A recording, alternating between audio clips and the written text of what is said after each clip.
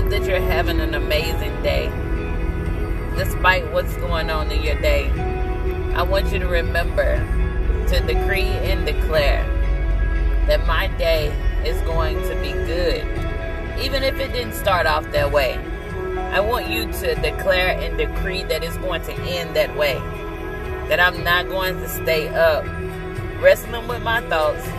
I'm not going to stay up worrying about how I'm going to fix this. How am I going to get that?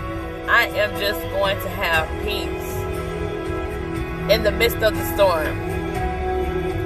True story. I tell you guys all the time that God doesn't allow me to just get on here and talk, but He has to take me through a story. So last night, I went to check to see what was going on with the air in my house. And I read the thermostat, and it said 85 degrees. And I was like, oh no. So I immediately tried to change the temperature, and nothing happened. Well, come to find out, the fan outside is not working.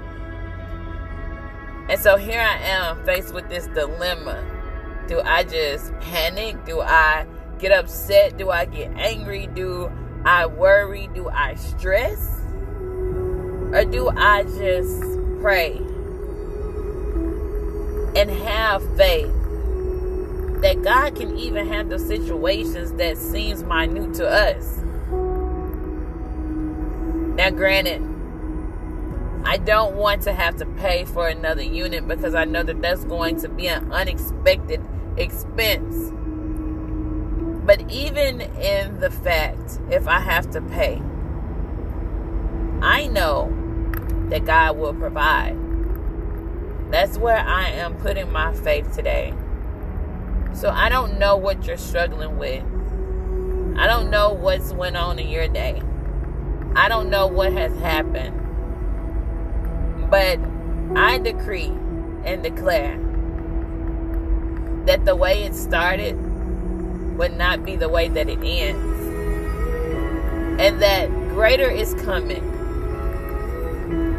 Because we're changing the way that we see things. See, I was reminded in the midst of this storm to go and touch my unit and pray. Now, to some, that may seem crazy. But the Bible tells us to pray about everything.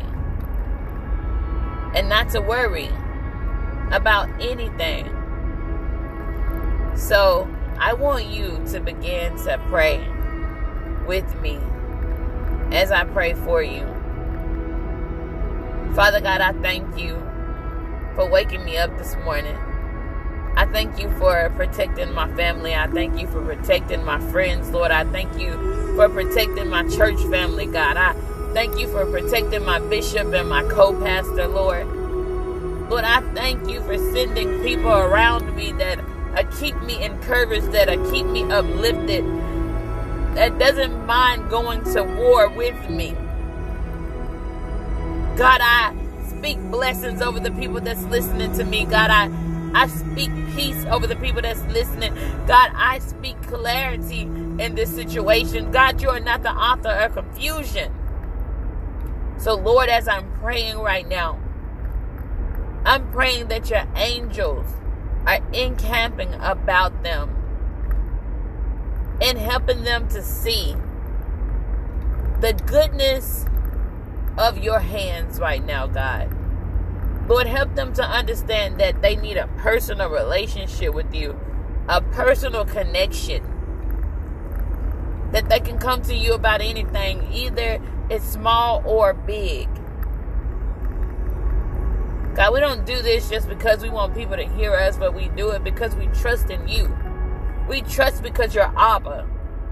We trust because you are Alpha and Omega. We trust because you're Jehovah Jireh. God, we trust you because you're El Shaddai.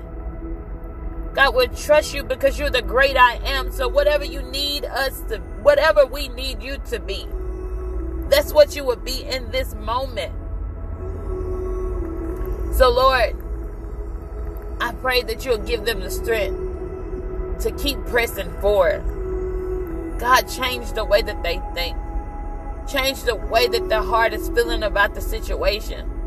Lord, we speak to their feelings and emotions right now. God, we're speaking right now against anything that's unlike you. God, we replace it with the fruits of the Spirit. Lord, I pray as we're growing closer to the Detox Youth Conference, Father, that you will begin to allow your children to see the need of coming to the house of the Lord. Help them to understand, Father, that you haven't forgotten about them. So many that's suicidal, so many that's depressed, so many that's stressed. But God, you have a cure for it all. Your son Jesus died for our sins. He died for our mistakes. He died for the things that we were going to do. He knew. But yet he sacrificed himself in our place. Remember the life and death lies in the power of your very own tongue.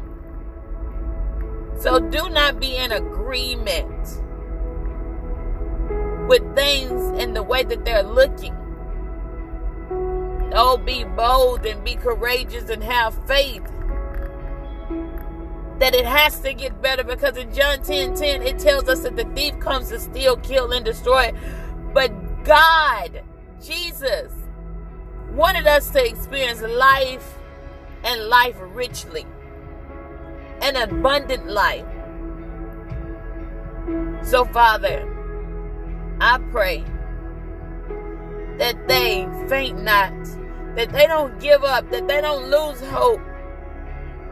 Because out of everything that we have, Lord, we have to hold on to our hope.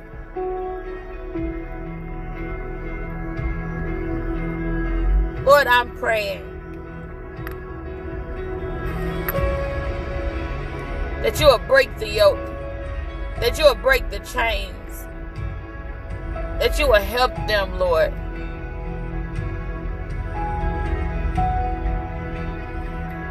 There's a young woman.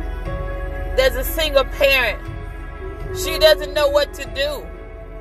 She's crying out to you, Father, asking you to help her. Help her to make ends meet. God, she's going through a financial battle right now, Father.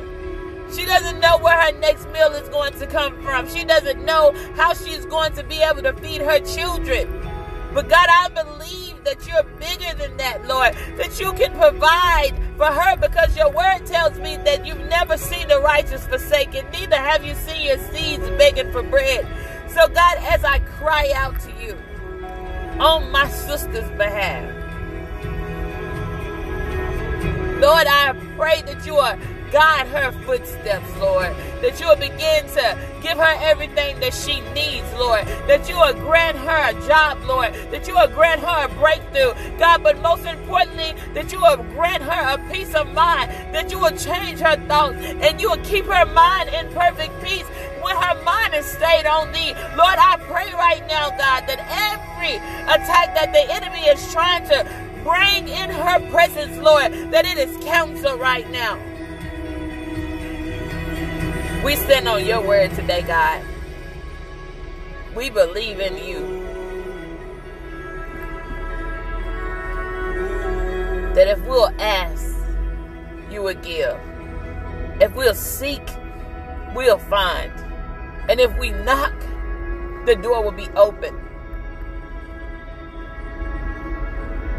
So, Father, I pray for these individuals in your son Jesus' holy name. Amen.